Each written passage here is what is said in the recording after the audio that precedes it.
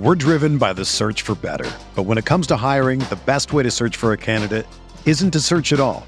Don't search, match with Indeed. Indeed is your matching and hiring platform with over 350 million global monthly visitors, according to Indeed data, and a matching engine that helps you find quality candidates fast. Ditch the busy work. Use Indeed for scheduling, screening, and messaging so you can connect with candidates faster. Leveraging over 140 million qualifications and preferences every day, Indeed's matching engine is constantly learning from your preferences, so the more you use Indeed, the better it gets.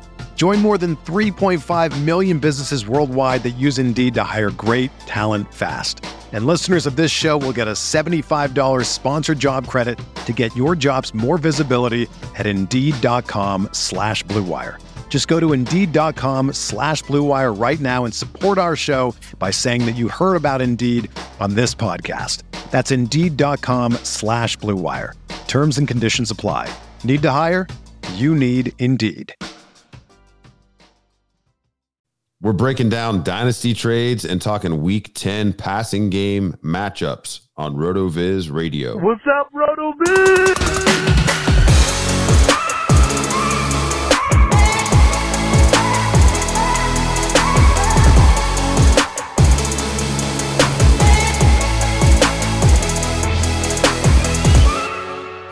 Welcome into the RotoViz Fantasy Football Podcast. It's Curtis Patrick. It's Dave Cabin. It's Thursday night when we're recording. We're watching the Panthers and their Madden Creator team horribly put together uniforms, which we were not consulted on and are very salty about, by the way. And hey, we're going to talk some dynasty trades at the top of the show tonight. And as always, break down Week 10's passing game matchups from our passing game matchup rater tool. Dave, how you doing, man? Before I tell you about this great trade I made today. I'm doing good, thanks. Yeah, we were a little bit disappointed. I liked the idea of the matte black helmet, but we both felt like the Panthers logo was washed out and there was just too much black for it to pop. That, you know, they would have been better off maybe incorporating some white or going with a different, something different either for the jersey or the pants. So we are very upset that we did not get to have a say in this. It looks exactly like a fake team that I would have created in college in like 2004 or something, like exactly before I did the fantasy draft where you could put the all-time players on your team and all that. I mean, literally looks exactly like that. So maybe 20 years ago I would have liked it, but not the case now. Dave, in one of our RotoViz Triflex Dynasty Leagues over on at FFPC, myffpc.com, I made a big trade today, man. I'm in second place in this league. It is one where we're going head to head. You know, we've got some dynasty teams that we share. This is one where we're going head to head. I actually won the league last year in its first year, and now we are in year 2. I'm in second place, have a chance to compete for another title. And my inbox, I get a little, ding earlier today. Somebody wants to buy Breece Hall, somebody that's tanking, comes after Breece Hall, my second round pick next year, my fourth round pick next year. And he offers Austin Eckler and Dalvin Cook. So man, I've added some serious firepower. It's definitely a win this year type of move, picking up a couple 27-year-old running backs, but I'm within 100 points of first place here, and I'm pretty clear of third place. So I feel really good about locking up those second place dollars. But man, if you can go back-to-back titles to start a dynasty league, you got to go for it. So, if Breece Hall comes back and looks like post-injury Travis Etienne, I will be lamenting this at some time in the future. But if he comes back and looks like post-injury J.K. Dobbins, I'm going to be laughing all the way into the annals of this dynasty league's history. So I assume you're cool with this trade I made, other than how it might affect your chances to win the league. Yeah, no, I thought that this actually is a trade that made sense on both sides. And I would say, even if it does turn out that Breece Hall really does come back very strong, like you said, like an ETN type of performance, if this does propel you to winning this year, I think it's probably worth it then, because even if you do have Hall in the long term, there's no guarantee that you're going to be positioned again like you are right now. So you kind of got to operate sometimes. You got to pick a path like we've talked about before. You picked one. I think it's probably going to work out. And then for the other team, I think that this makes sense.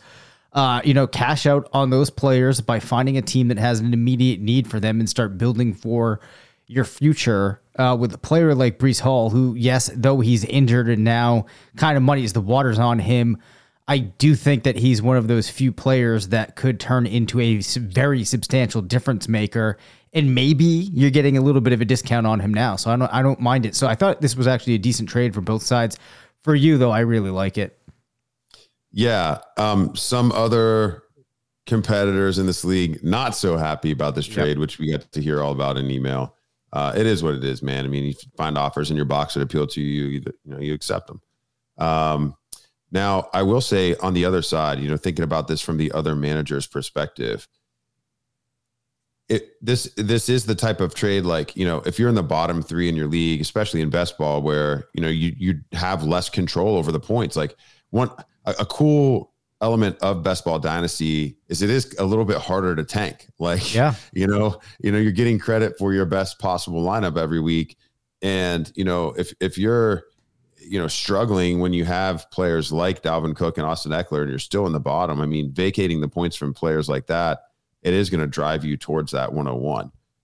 And so, that's got to be the strategy here for this team. He's probably putting himself into potentially, another rebuild year next year. But hey, if you're going to be playing in a super flex league in a year where you've got a couple really premier quarterbacks coming out, and if he doesn't end up getting into those top 2 slots, there's going to be some pretty juicy running backs next spring that we'll talk all about in the rookie guide, I'm sure. So yeah, hey, any day that I make a dynasty trade is a great day. And so today was a great day. That's enough about my fake teams. Well, Dave. I'm going to quickly share here. I got offered a pretty good one that came through my inbox the other day, not in this league, but same configuration, best ball, RotoViz, Triflex Dynasty League. In that league, I have Jameis Winston, who clearly, is just sitting there not being used. I don't even remember. I think it was I got offered 2 third-rounders for Jameis. Really did not feel like I needed him and don't see him factoring in for me long term. So I actually just accepted it and felt pretty decent about it. So, 2/3 for Jameis. That 2/3. We said it was. Yeah. That's good, man. I mean, and you're not done with those 2/3. I mean, if you spend them, chances are you probably won't get a player that will ever ascend to the levels of production that Jameis Winston achieved in his career. But thirds are awesome. Yeah. They're just high enough that if you throw them into other deals, it could be enough to get, it's a little bit of, it's a little bit of, zest in the storefront window. I mean, it's a chance to get a deal accepted. For me, that is kind of like the sticker. That's the sticker price that I look for if somebody's trying to show me they're giving me some value. Like adding that 4th, and I don't even know why. It's not like super objective. After you get out of the top half of the first round, it's all basically a crapshoot anyway. But I like the way those thirds look when I'm counting on my assets. So that's a cool trade, man.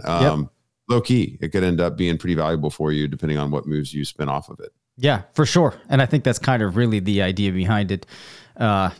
I have a couple needs elsewhere, and I think these will definitely help me as I try to maneuver to fill those needs. But, Curtis, I think that it's time that we start talking some passing game matchups. And I have for us... Go ahead. Yeah. You can do the intro here. I know you've been excited to talk about this couple players here. I have for us a player at wide receiver who comes in this week with a very high rating, and that is Jerry Jeudy of the Denver Broncos, who will be facing Tennessee this week. Now, Denver, a number of the players on their offense scoring well this week. Tennessee's secondary has been allowing a pretty high amount of fantasy points, But Jeudy comes in here, Curtis, with a matchup rating of 85. That's one of the highest that we've had wide receiver for a number of weeks. And, when I see these numbers come in, I start getting pretty darn excited. If we look at the matchup and try to make sense of why this is so favorable for Jerry Jeudy, the first thing we'll do is hone in on the fact that he has lined up on 80% of passing plays in the slot. This means that he's going to see coverage from a couple of players. And one thing I want to note here is I will, before I write my article, go back and take a quick look at injuries in the secondary. It's possible I mentioned here a player that might not end up going, at which point when writing the article, I would adjust my analysis a little bit. But where I'm going with this is a lot of the players that cover the slot for Tennessee have been fairly susceptible on direct targets when covering that position. Now, they don't have one player in particular that has really been giving up a ton of points, but across the receivers or across those players in the secondary, and I think he's probably going to see coverage from a variety of players, they have been pretty forgiving. And then on top of that, if you look at the thresholds like we do each week, you'll see that Tennessee is allowing 2 wide receivers per game to go over 10 plus points. As a result, we see Jeudy and Courtland Sutton scoring high. Top 48 wide receivers coming in with an average of 16.4 against this defense. And actually, 1 player per game against Tennessee is getting to 15 plus points, 7.7 getting beyond 20. So there's just a lot to like here for Jerry Jeudy. That 85 is a very high rating.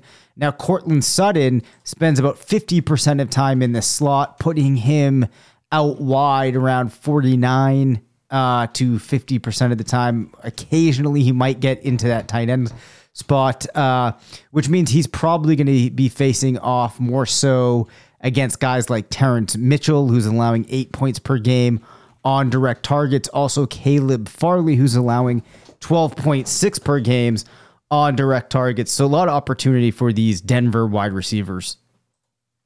It's cool to highlight Jeudy. I mean, Denver's coming off the bye, and he hasn't really had any breakout games. I mean, he hasn't had any wide receiver 1 games yet this year, but he does have 4 wide receiver 2 performances, and in each of those 4 weeks he had greater than 15 PPR.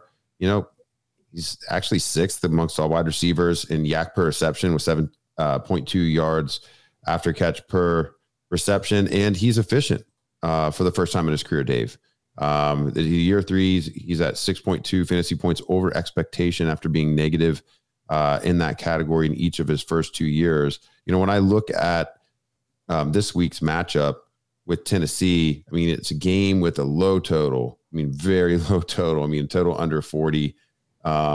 Really ugly from Vegas's view, but hey man, Tennessee, it's a secondary that's been ripe for the picking, and I mean we've seen a lot of production against them. I mean, in 2 of the past 4 weeks, 2 of the past 4 games rather, I should say, the Titans have allowed greater than 25 receiving yards just to opposing teams' wide receiver core. That doesn't even account for passes to running back or passes to the tight end. Lots of air yards given up. And a fair amount of yak. I mean, over 100 yards of yak given up to the Kansas City Chiefs at wide receivers last week. And then back in week 5, 74 yak yards to the Commanders. So, I mean, I do think it sets up as a game where, Jeudy could find some success. Even if you look within the NFL Stat Explorer, the top wide receiver scores against Tennessee by week over their past 5 games. None of these guys are like huge, hulking DK Metcalf types. We have Diami Brown with a 24.5 point game against the Titans. Paris Campbell with a 23-point game against the Titans. Mecole Hardman with a 19.9 PPR game against the Titans. These are all receivers who are slighter of build, working the middle of the field, or at least the seams, if not the perimeter. And, I think, Jeudy kind of checks a lot of the same boxes that those players check. So I love what the passing game matchup rater is seeing. And, just kind of looking at this in the NFL Stat Explorer, I mean, I only have Jeudy on a couple of my redraft squads, but I'm going to have to give him a pretty serious look at the flex after your breakdown, Dave. Yeah, a couple of other interesting notes on Jeudy. Now, we haven't talked too much about the advanced stats on the show this year, but when I was poking around today, looking at results now through week 9, one of the interesting things is you highlighted the yards after catch for Jeudy. His yards after catch per reception of 7.2 are actually the best among wide receivers with more than 50 targets, followed closely by Jalen Waddle and Justin Jefferson. But yards before contact per reception with 4.9, he actually leads all wide receivers in that metric. And then yards after contact per rec clearly is a function of the fact that, overall in total, he's pretty high.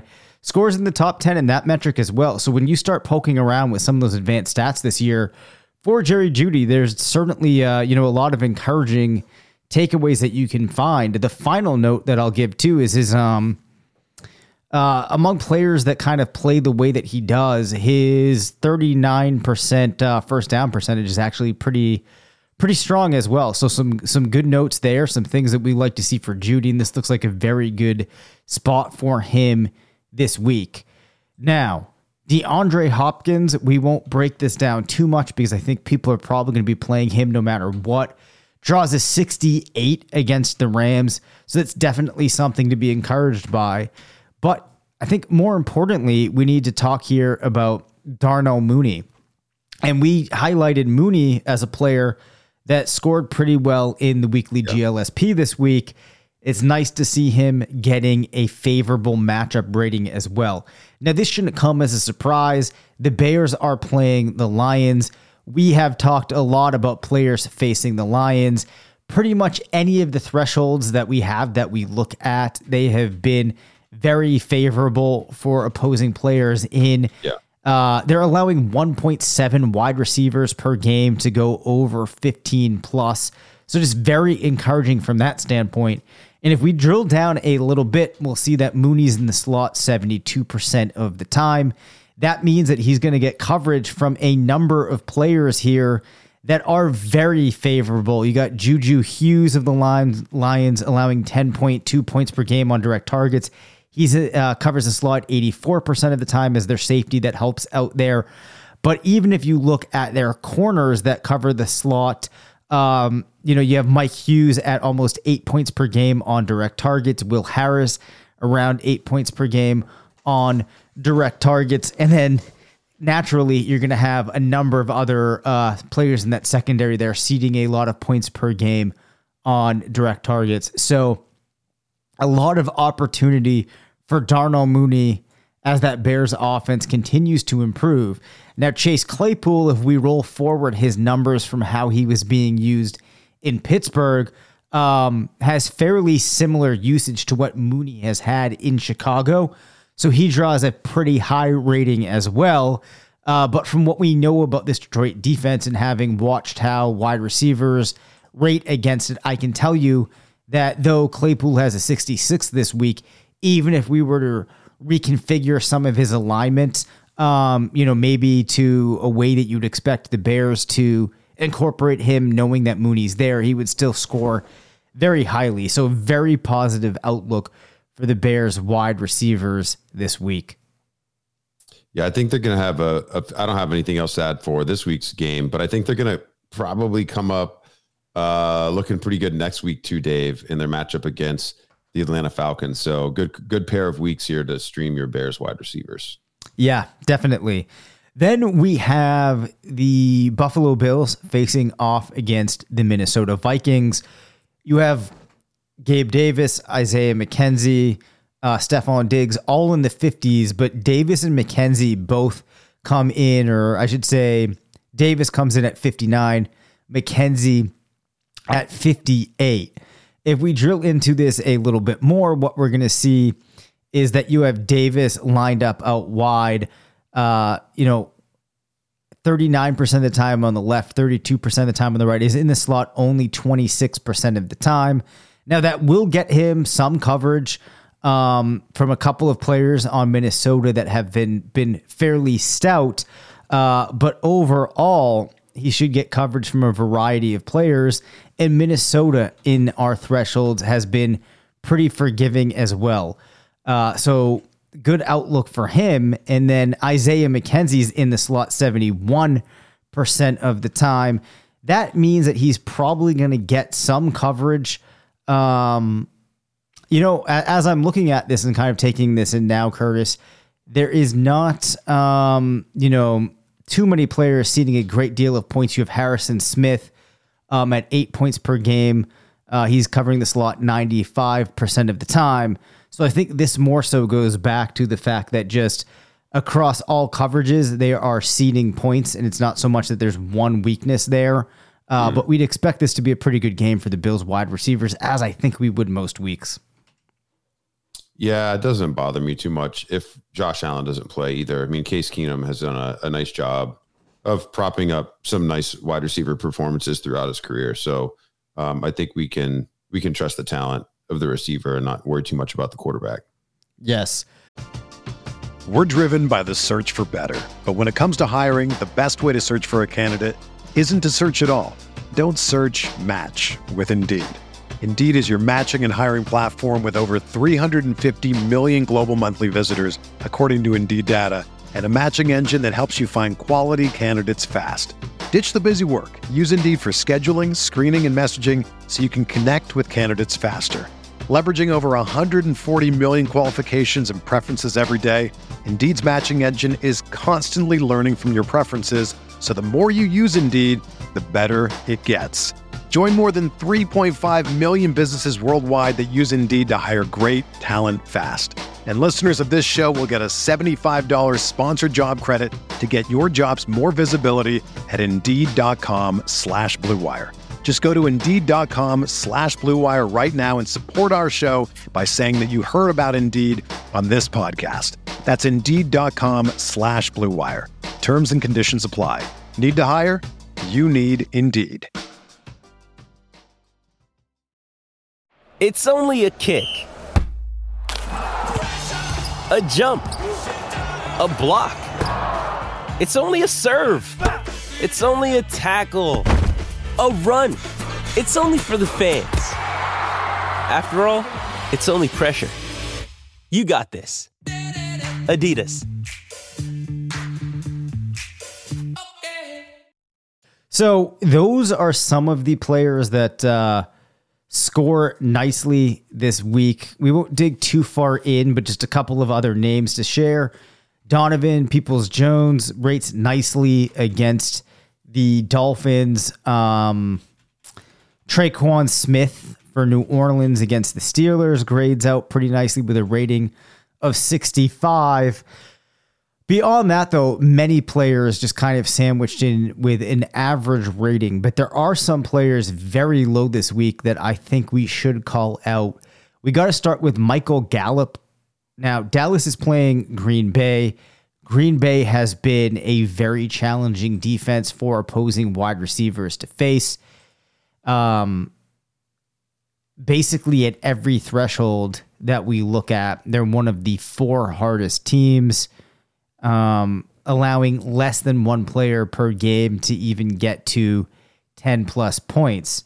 And if we look at the way that Dallas has been using Gallup, he actually gets spread out a fair amount between the left and the right side of the field, is in the slot only 21% of the time. He's probably going to see coverage from Eric Stokes, allowing just 4.8 points per game on direct targets. Wouldn't be surprised if you get some Jair Alexander in there, who's been a little bit more favorable at 6.3, but still, just not a tremendous amount of opportunity. That also extends to Noah Brown and CeeDee Lamb, as there's just not many areas of the field against the Packers that these wide receivers could attack, and there's not many players that really struggle in coverage. So overall, probably not the best situation. And I can see how there could be some teams that would be thinking about, do I need to start to turn this week with the bye weeks, with injuries to somebody like Gallup, or another wide receiver, maybe Jalen Tolbert for the Cowboys. But it's going to be tough sledding for them. CeeDee Lamb, you're going to keep in your lineup no matter what. He's actually probably going to see a fair amount of coverage from Keyshawn Nixon, who has been the most favorable player of the secondary for opposing wide receivers to face. He's actually allowing 9.1 points per game on direct targets, but he probably will get some coverage mixed in against Gallup as well. So definitely things to keep in mind with those Cowboys pass catchers. Yeah, I was looking at our player usage tool here as well, just to see if I could find anything else.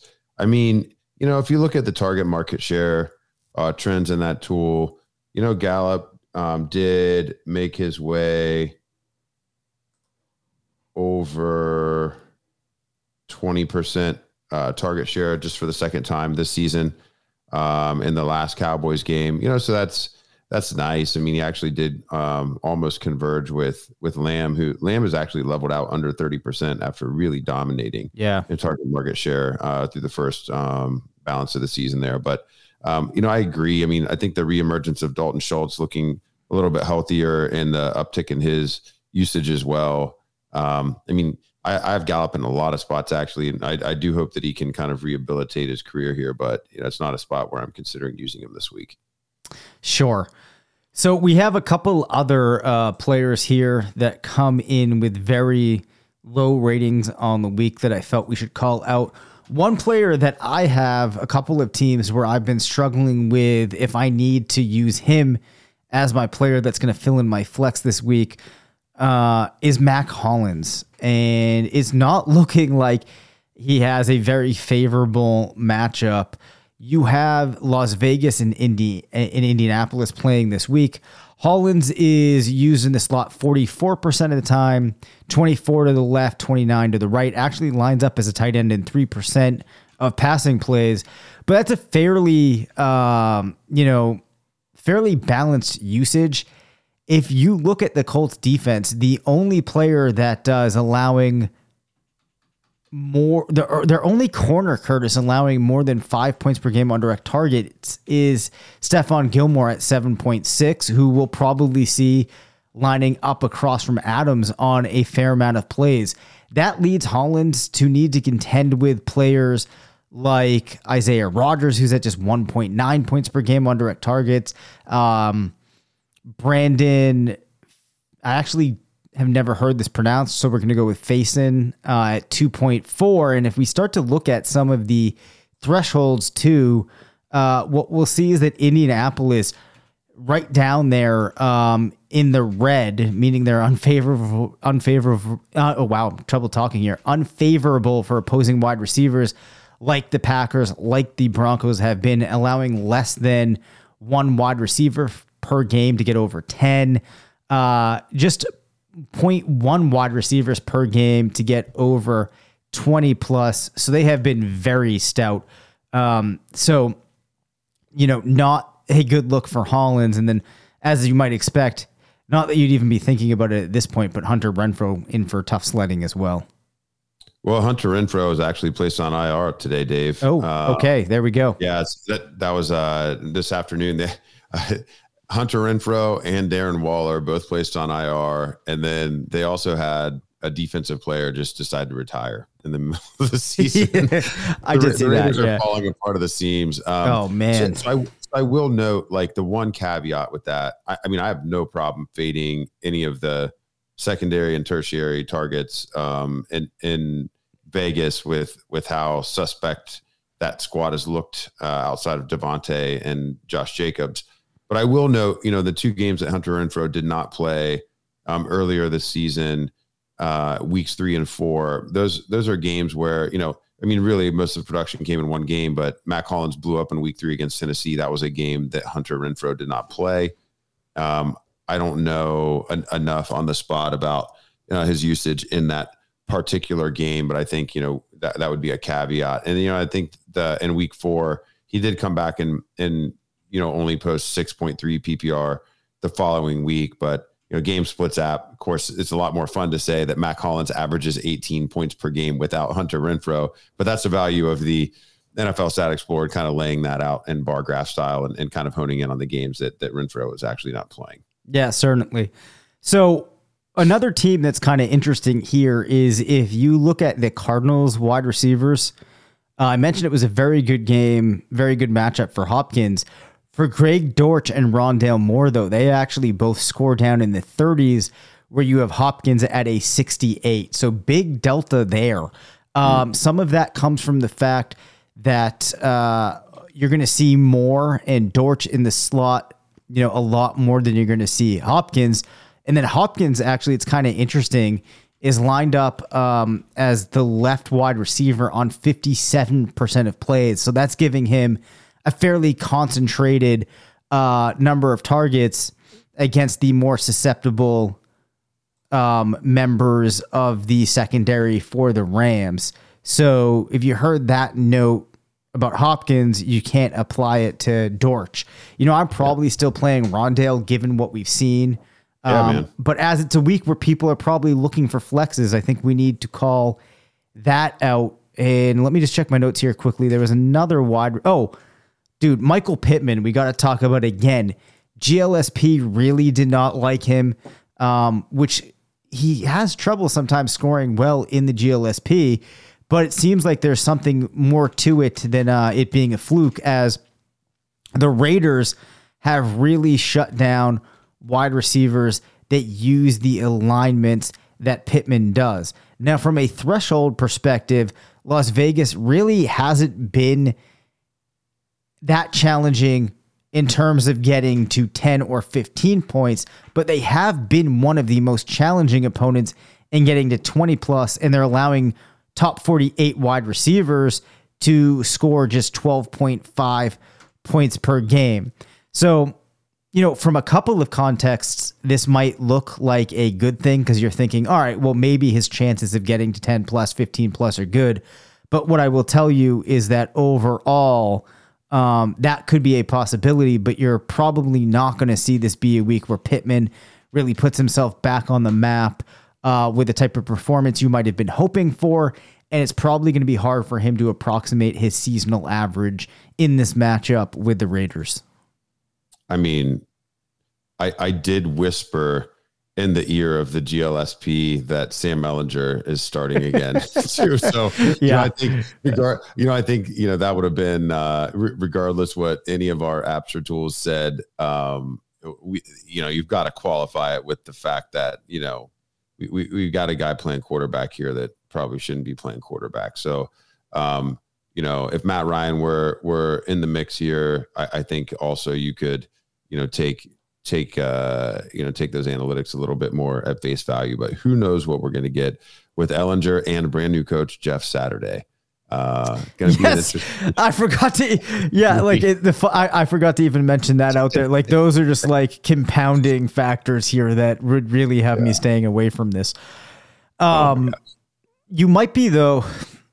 I mean, on some teams this week, it might be hard not to play Pittman, but it's kind of like a, I can see that. You're gonna have to hope that a couple of things break his way. As far as wide receivers go, those are most of the names I wanted to dig into. Wan'Dale Robinson in the Giants matchup with the Texans does not score very well. Devonta Smith, who the GLSP really liked, comes in pretty low. I think I'd be feeling pretty darn good about him anyway. Players that from a DFS perspective, you might be less inclined to sink your available budget into this week might be DK Metcalf or Justin Jefferson. But, Justin Jefferson, even against the Bills defense, I'm probably not going to fade that too much. And, if that gives you a little bit of a price reduction, maybe you go ahead and take it. But let's turn our attention now to tight ends. And Curtis, it's pretty exciting because we get to talk about Greg Dulcich again this week against the favorable tight ends secondary, which has been favorable to both ends and wide receivers. We see Dulcich coming in with a matchup rating of 70. That is the top rating for the week, 10 points ahead of David Njoku. I'm going to ask you here, do we know the prognosis on Njoku this week? The thought was that he might have a shot to play, but he didn't take any live reps at practice today. So I would say he's trending towards not playing. And we may have to, he continues to pop up across multiple tools as a guy we want to get into those lineups, but I'm wondering if for his first week back is going to be with Deshaun Watson at the helm. Yeah, that could certainly happen. So if we don't see Njoku and we want to try to capitalize on some of the favor that he's drawing from the tools, what do? Do we turn to Harrison Bryant? Is this maybe going to open things up more for Kareem Hunt or receiver? Is there really nothing we can do to try to capitalize on this? In the context of the Browns offense, it's pretty difficult. Nobody's really stepped in and taken those looks, even though they would obviously, a look to Harrison Bryant is going to end up, having a different amount of production and excitement than a look to David Njoku. But, really the Browns offense is Chubb and Cooper every week, and Donovan Peoples-Jones or Kareem Hunt seemingly in alternating weeks. The one thing that I would say in this matchup with the Dolphins, I think we got into this a little bit earlier this week. If this game, goes over the total and the Browns actually get forced away from, grounding and pounding with Nick Chubb, then I could see, I could see the team being forced into a lot of checkdowns, to Harrison Bryant. If the Dolphins just kind of sit back as the Browns try to claw their way back into the game, maybe even a super sneaky. I don't think he has any games with more than one reception yet, but maybe it would be a week where David Bell would make some noise if the team has to play, more 11 personnel. So we'll have to see. As a Browns fan, I'm excited about this game. I will tell you that, but it's just hard to get too very excited about any player beyond, Cooper Chubb and maybe Hunt. Sure. All right. Another name that I want to highlight here is Mo Alie-Cox. Now, we talked about the wide receivers for Indy, particularly Pittman, having an unfavorable matchup against the Raiders. Against tight ends, though, the Raiders have not been nearly as stout as they have been against wide receivers. And this works in Cox's favor as he operates in that typical tight end alignment 73% of the time. This contributes to his matchup rating of 58, the third highest for the week for tight ends. So he might be a tight end that you could turn to if you need to stream someone. Juwan Johnson, who has had a couple of games where he's managed to be pretty useful, looks like an okay matchup for him in New Orleans matchup with the Steelers. Draws a rating of a 56. If we look at Pittsburgh from a threshold perspective, they have actually been pretty difficult in terms of allowing 8+ point per games against top 24 tight ends, though. Players have managed to have some decent games.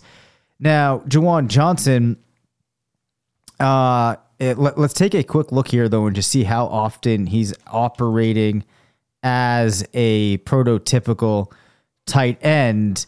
What we're going to see here is he is in tight end alignment on 60%, 59% of plays.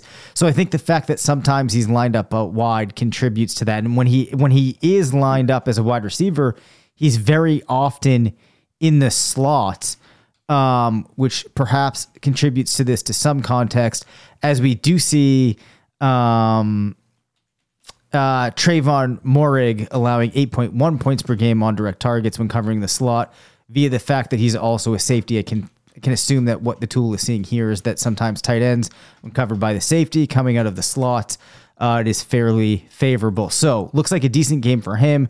George Kittle scores highly. Gerald Everett once again gets a decent matchup for Dawson Knox. Down at the bottom of the list, though, Curtis, we have Zach Ertz. Although I think, Ertz has been pretty solid. You're probably going to trot him out there no matter what. But worth calling that out. Foster Moreau, though, who you might think with Darren Waller being out, could be somebody you could look to this week. That might not be the best play. Gets a matchup rating of 28. Darren Waller was down at 31. So it's not like this would be a good fill-in spot for him here. Other players with notably hard matchups at tight end, you have Logan Thomas, Tyler Higbee. Tough matchups too for Kyle Pitts and Robert Tonyan. I was going to say something. Oh yeah. About, Mo Alley-Cox. So the Raiders have allowed 4 receiving touchdowns to tight ends over the past 4 weeks, Dave. But all 4 of them were Travis Kelce in the same game. So it's a little misleading. This is why you have to look at this stuff, man. It's why you have to look at I just feel like I gush about it all the time. The NFL Stat Explorer, the matchup analysis tab, I think it's the single most valuable tab that you can use in preparing for your fantasy matchups each week. Now you are going to have to do a lot of work to go through all the various players on your squads, and that's why some of our other tools like the passing game matchup rater and like our GLSP, et cetera, where you're getting a list, and we're using either recent trends in the case of the passing game matchup rater or historical data to create a list of sims in the case of the GLSP. But if you just want to know everything that could potentially happen and everything that has happened in very recent history, man, that matchup analysis tab is just pure gold. And so, Mo Alley-Cox is certainly a player that, people are probably going to be starting, especially in tight end premium out of desperation this week. But I'm definitely not overly excited about him. So are you trying to tell me that Mo Alley-Cox is not comparable with Travis Kelce? I mean, I feel like they would probably get along. I don't know from a football perspective, but I could see him being bros. Dude, Travis Kelce is so good. It's ridiculous. Yeah, he really is nuts. Well, I appreciate you highlighting some of the tight ends as well. I if nothing else, maybe we can force people onto other plays besides Foster Moreau, and maybe onto players like Mo Alley or Juwan Johnson as potential. I don't know. I guess they'd be like $1 scratcher tickets. I mean, they're not going to put up 30 points for you, but right. Maybe you get 11 points. And again, right, like these are just showing that they're favorable matchups, which is different than what we might do with something like the GLSP. But these are the weeks where sometimes you have to just claw your way into finding somebody that you can trot out there. So, you got to find some way to do it. I think that this adds a helpful context too, especially when you bounce this off with the GLSP, like we talk about. So hopefully our users make use of these tools this week. They make some good lineup decisions and they bring home some W's, as I'm sure Curtis will now with some of those trades that he's made. Oh yeah. Yeah. We'll be back to gloat next week, Dave. Thank you for listening to the RotoViz Fantasy Football Show. Send us questions at rvffshow@gmail.com.